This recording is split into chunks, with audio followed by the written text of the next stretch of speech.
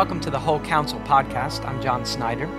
And this week we're returning to a sermon preached by a man that I introduced to you last podcast.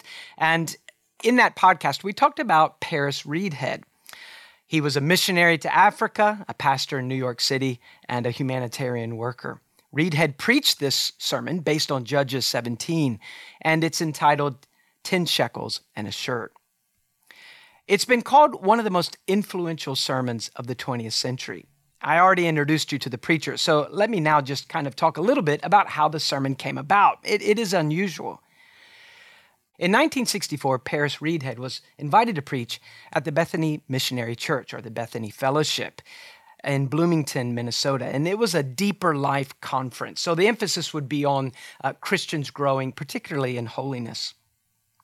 It appears that after attempting to prepare his heart and mind for the conference, he still wasn't sure what he was going to preach when he arrived at the conference the day that he was supposed to speak. So he said that he was sitting in the church fellowship hall, the dining hall there, and really laboring on, not knowing what he was going to speak on in just a few hours. And the Lord gave him a clarity, and he took a napkin and he scribbled the notes down on the napkin, and he got up and he went and preached this sermon. Now, after the sermon, he noted that there was no unusual outward response at the time. It always amazed him in later years to see how God had used this one sermon so powerfully to impact so many people. So we're going to pick back up with the second half of the sermon, where he really deals with the heart of man-centeredness in evangelicalism and exposes it. I hope you can benefit from it. I'm afraid that it's become so subtle that it goes everywhere. What is it? In essence, it's this: that this philosophical postulate that the end of all being is the happiness of man has been sort of covered over with evangelical terms and biblical doctrine until God reigns in heaven for the happiness of man. Jesus Christ was incarnate for the happiness of man. All the angels exist in the whole. Everything is for the happiness of man. And I submit to you that this is unchristian.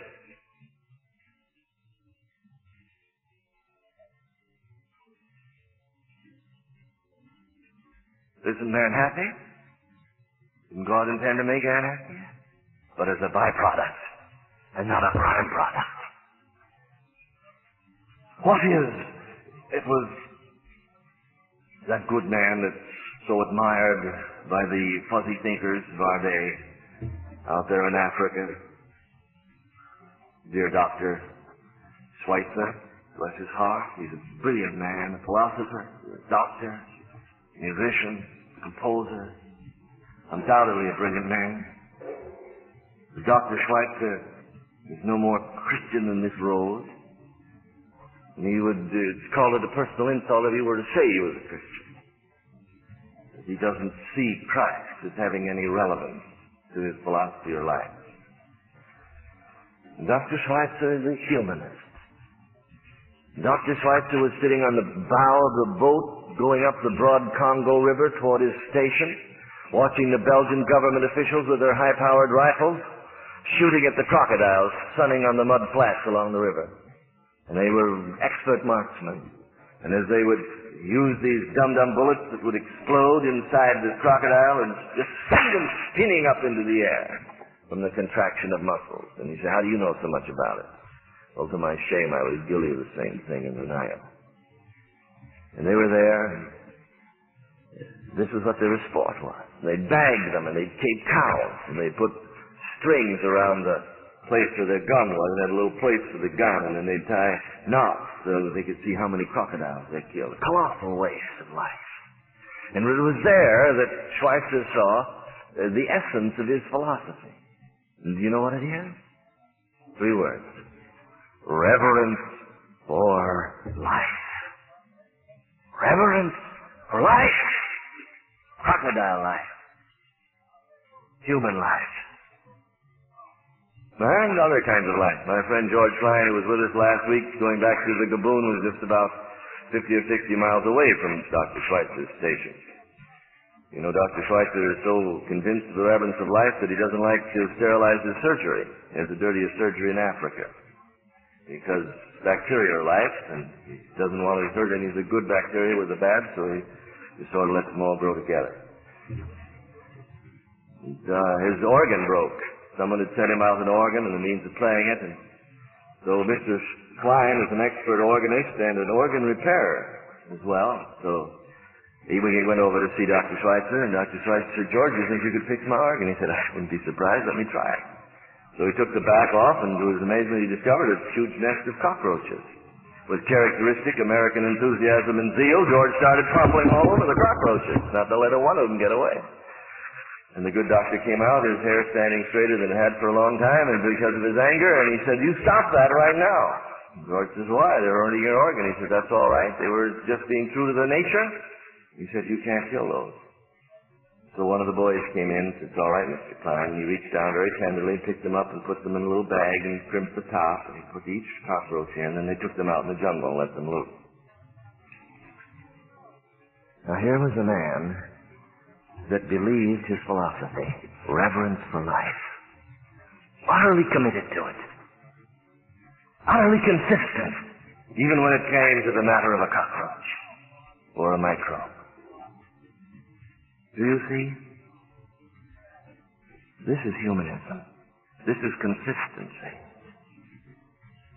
Now I ask you, what is the philosophy of missions? What is the philosophy of evangelism? What is the philosophy of a Christian?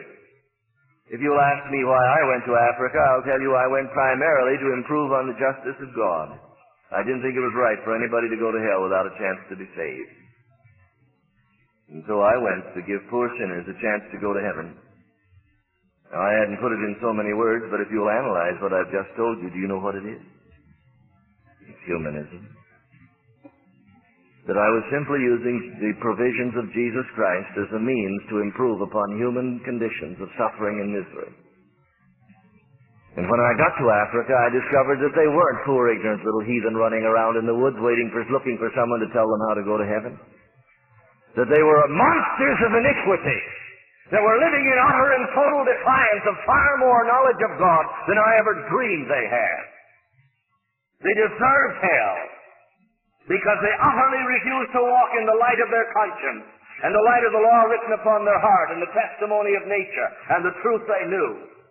And when I found that out, I assure you, I was so angry with God that one occasion in prayer I told him that it was a mighty little thing he'd done, sending me out there to reach these people that were waiting to be told how to go to heaven. When I got there, I found out they knew about heaven, didn't want to go there. And that they were loved their sin and wanted to stay in it. I went out there motivated by humanism. I'd seen pictures of lepers, I'd seen pictures of ulcers, I'd seen pictures of native funerals, and I didn't want my fellow human beings to suffer in hell eternally after such a miserable existence on earth. But it was there in Africa that God began to tear through the overlay of this humanism.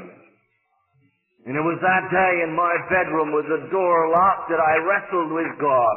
For here I was coming to grips with the fact that the people that I thought were ignorant and wanted to know how to go to heaven and were saying, "Someone come and teach us," actually didn't want to take time to talk with me or anybody else. They had no interest in the Bible and no interest in Christ, and they loved their sin and wanted to continue in it.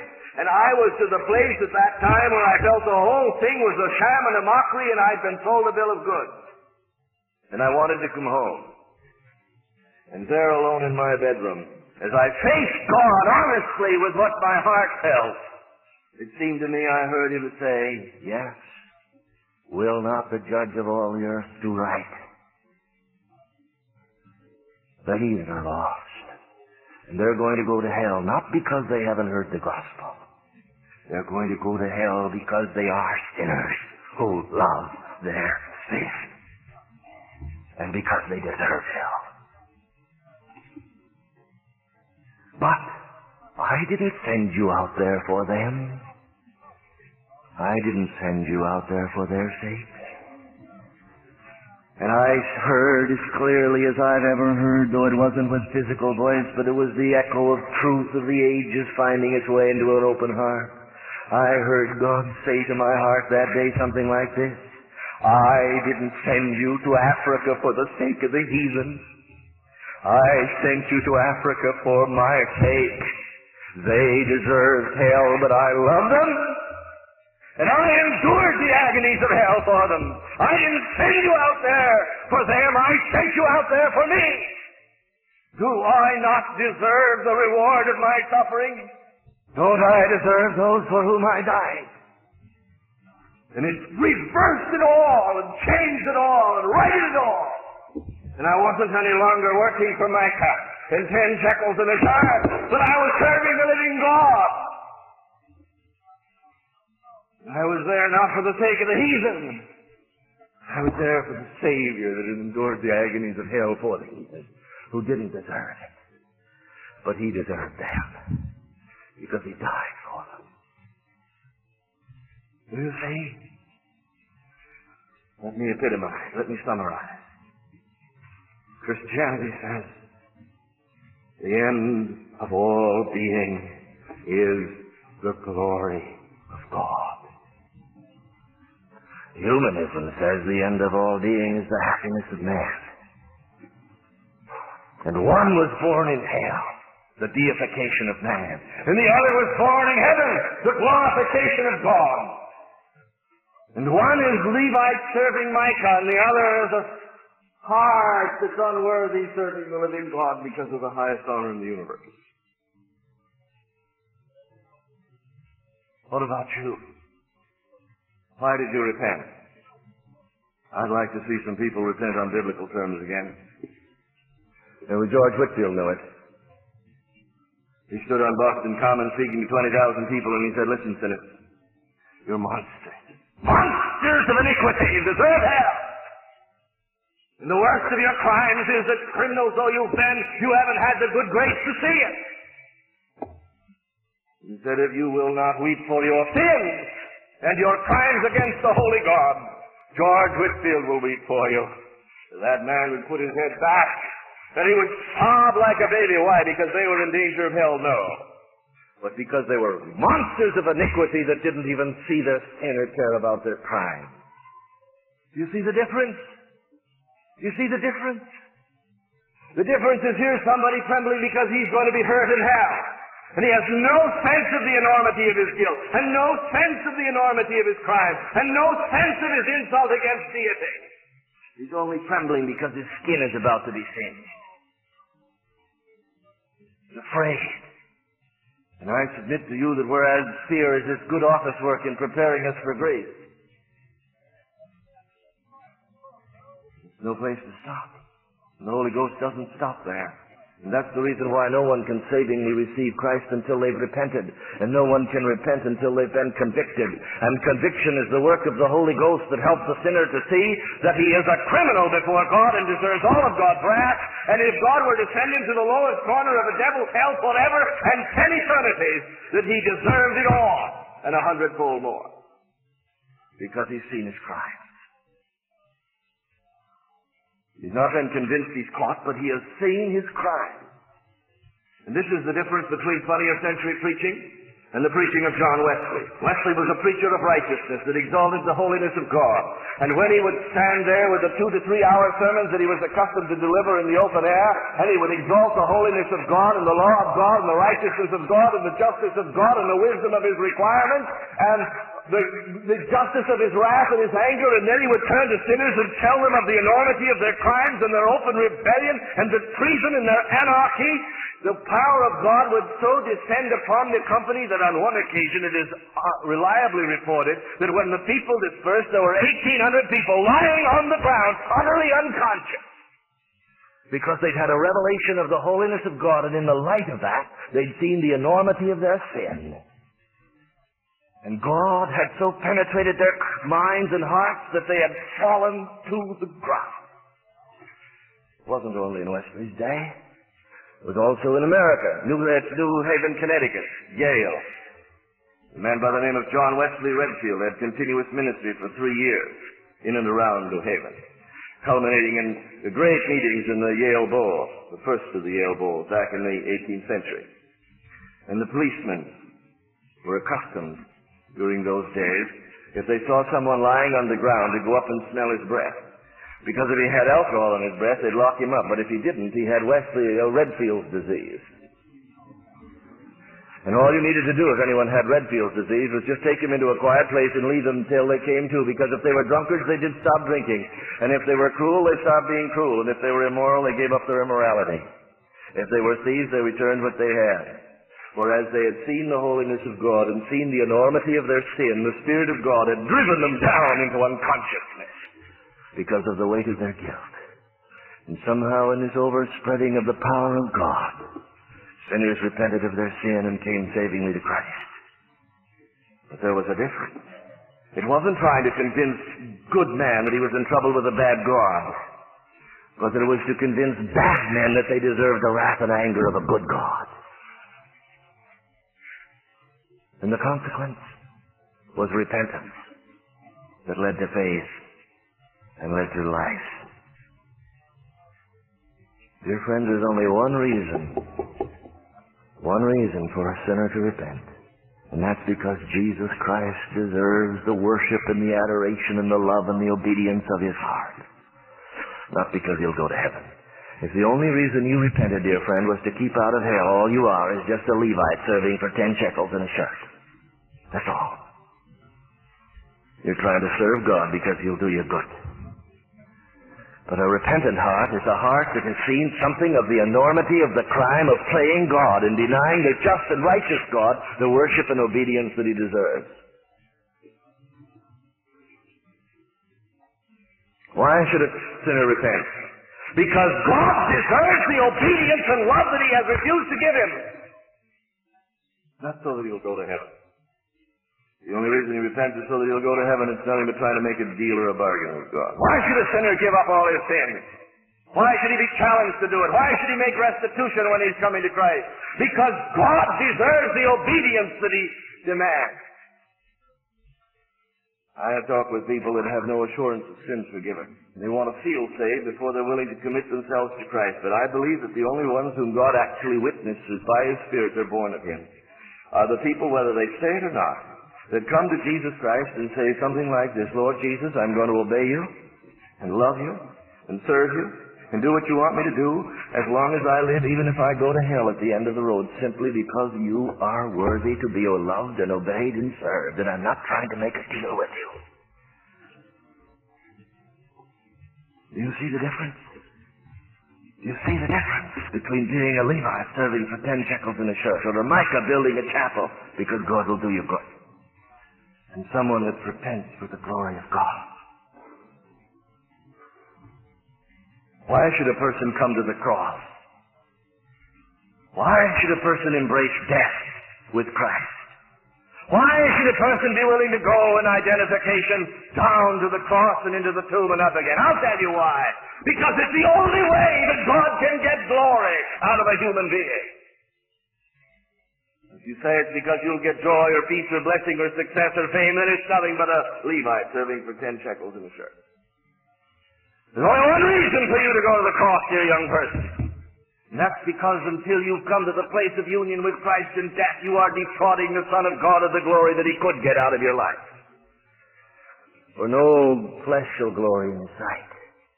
And until you've understood the sanctifying work of God by the Holy Ghost, taking you into union with Christ in death and burial and resurrection, you have to serve in what you have and all you have is that which is under the sentence of death. Human personality and human nature and human strength and human energy. And God will get no glory out of that. And so the reason for you to go to the cross isn't that you're going to get victory. You will get victory. It isn't that you're going to have joy. You will have joy. But the reason for you to embrace the cross and press through until you know that you can testify with Paul, I'm crucified with Christ, isn't what you're going to get out of it, but what he'll get out of it.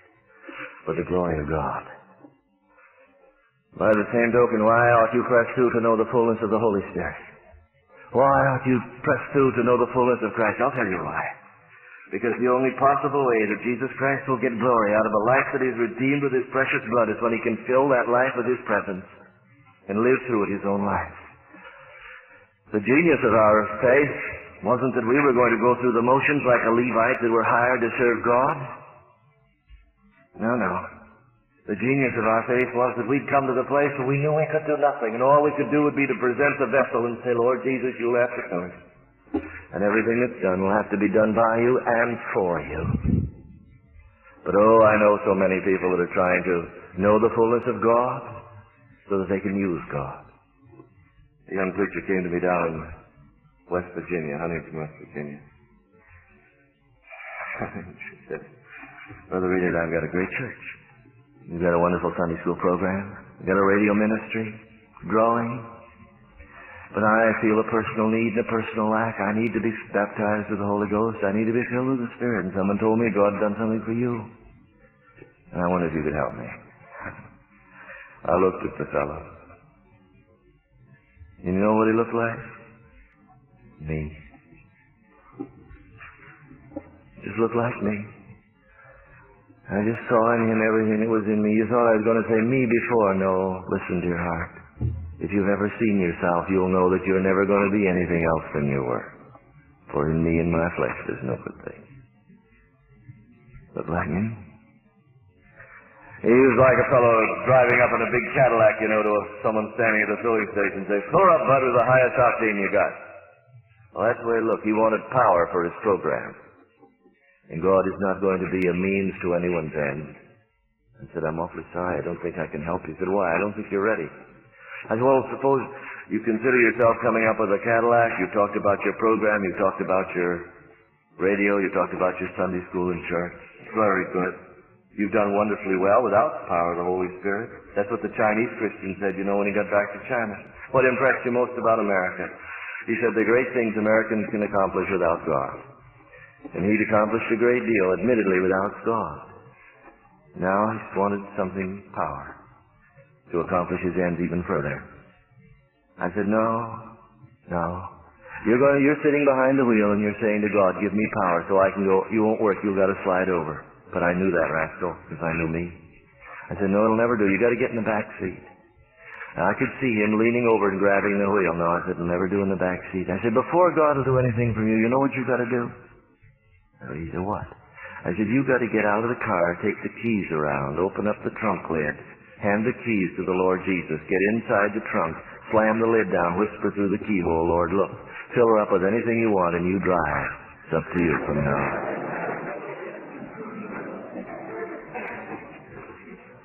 And that's why so many people, do not enter into the fullness of Christ. Because they want to become a Levite with 10 shekels in a shirt. They've been serving Micah, but they think if they had the power of the Holy Ghost, they could serve the tribe of Dan. It'll never work. Never work. There's only one reason for God needing you, and that's to bring you to the place where, in repentance, you've been pardoned for His glory, and in victory, you've been brought to the place of death that He might reign, and in His fullness, Jesus Christ is able to live and walk in you. And your attitude is the attitude of the Lord Himself, who said, I can do nothing of myself. I can't speak of myself. I don't make plans for myself. My only reason for being is the glory of God in Jesus Christ. If I were to say to you, come to be saved so you can go to heaven. Come to the cross so that you can have joy and victory. Come to the fullness of the Spirit, so that you can be satisfied. I'd be falling into the trap of humanism. I'm going to say to you, dear friend, if you're out here without Christ, you come to Jesus Christ and serve Him as long as you live, whether you go to hell at the end of the way, because He's worthy. I say to you, Christian friend, you come to the cross and join Him in union in death and enter into all the meaning of death to self in order that He can have glory. I say to you, dear Christian, if you do not know the fullness of the Holy Ghost, come and present your body a living sacrifice and let Him fill you so that He can have the purpose for His coming fulfilled in you and get glory in your life. It's not what you're going to get out of God. It's what He is going to get out of you. Let's be done once and for all with utilitarian Christianity that makes God a means instead of the glorious end that He is. Let's resign. Let's tell Micah we're through. We're no longer going to be his priests serving for 10 shekels and a shirt. Let's tell the tribe of Dan we're through. And let's come and cast ourselves at the feet of the nail-pierced Son of God and tell him that we're going to obey him and love him and serve him as long as we live because he is worthy. 2 young Moravians heard of an island in the West Indies where an atheist British owner had 2,000 to 3,000 slaves. And the owner had said, no preacher, no clergyman will ever stay on this island. If he's shipwrecked, we'll keep him in a separate house until he has to leave. But he's never going to talk to any of us about God. I'm through with all that nonsense. 3,000 slaves from the jungles of Africa brought to an island in the Atlantic, and there to live and die without hearing of Christ. 2 young Moravians heard about it.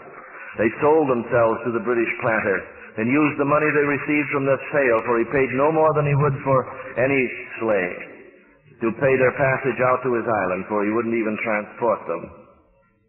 And as the ship left the river at Hamburg, left its pier in the river at Hamburg, and was going out into the North Sea, carried with the tide, the Moravians had come from Herrnhut to see these 2 lads off in the early 20s, never to return again, for this wasn't a 4-year term. They'd sold themselves into lifetime slavery, simply that as slaves they could be as Christians, where these others were. The families were there weeping, for they knew they'd never see them again.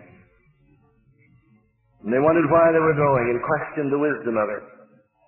And as the gap widened and the houses had been cast off and were being curled up there on the pier, and the young boys saw the widening gap, one lad with his arm linked through the arm of his fellow raised his hand and shouted across the gap the last words that were heard from them. There were these: "May the Lamb that was slain receive the reward of his suffering." And this became the core of Moravian mission. And this is the only reason for being, that the Lamb that was slain may receive the reward of his suffering. That concludes the sermon 10 Shekels and a Shirt by Paris Reidhead. And if you did not listen to the first half, please go back and listen to that. I think you'll find it beneficial.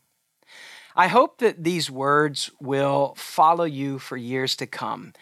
I can still remember the very first time that I listened to this sermon. It was 20 or 21 years ago. I had come to the church early on a Sunday morning. I normally do get there early, but I normally get there a couple of hours early, but it was daylight savings time, and I had gotten mixed up, and this was before smartphones. So I got there 3.5 hours early. So after getting everything ready for the service, I still had a lot of time. And instead of going back home, I found a cassette tape that a friend had recently given me. His name is Rick Couples, a very dear, godly friend. And I trusted this friend. And so I thought, well, I'll listen to the sermon because he gave it a glowing report. So I listened to that sermon before everyone arrived at church. And I was really floored. It was so clear, so weighty, so beneficial to my soul. I felt like he said things that so desperately needed to be said. And he said them in a way that was unmistakable. It just really peeled back all the layers and got to the heart of the issue. So I talked with the other pastor at the time, and we agreed that our church needed to listen to it, and not just to recommend it, but that evening we took that cassette tape and we found a cassette tape player, and we plugged it in, and the whole church for the service sat quietly and listened to a pretty poor quality recording of this sermon, but it was beneficial. It really helped the people in the earliest days at Christ Church. This was in the first year. It helped us to understand why. Why were we talking about turning our hearts from a man-centered approach to loving man to a God-centered approach to loving man? I hope that you'll be able to listen to this. There will be links in the show notes to the audio and to a printed version of the sermon. I hope you'll be able to recommend it to people, but more than anything, that you'll find room to apply it. And this is the kind of thing that goes deep. So you'll probably have to take a spiritual pickaxe. And you may have to listen to it more than once to make sure really that the roots are gotten a hold of so that it doesn't just continue to sprout back up later. A God-centered religion, the most delightful thing.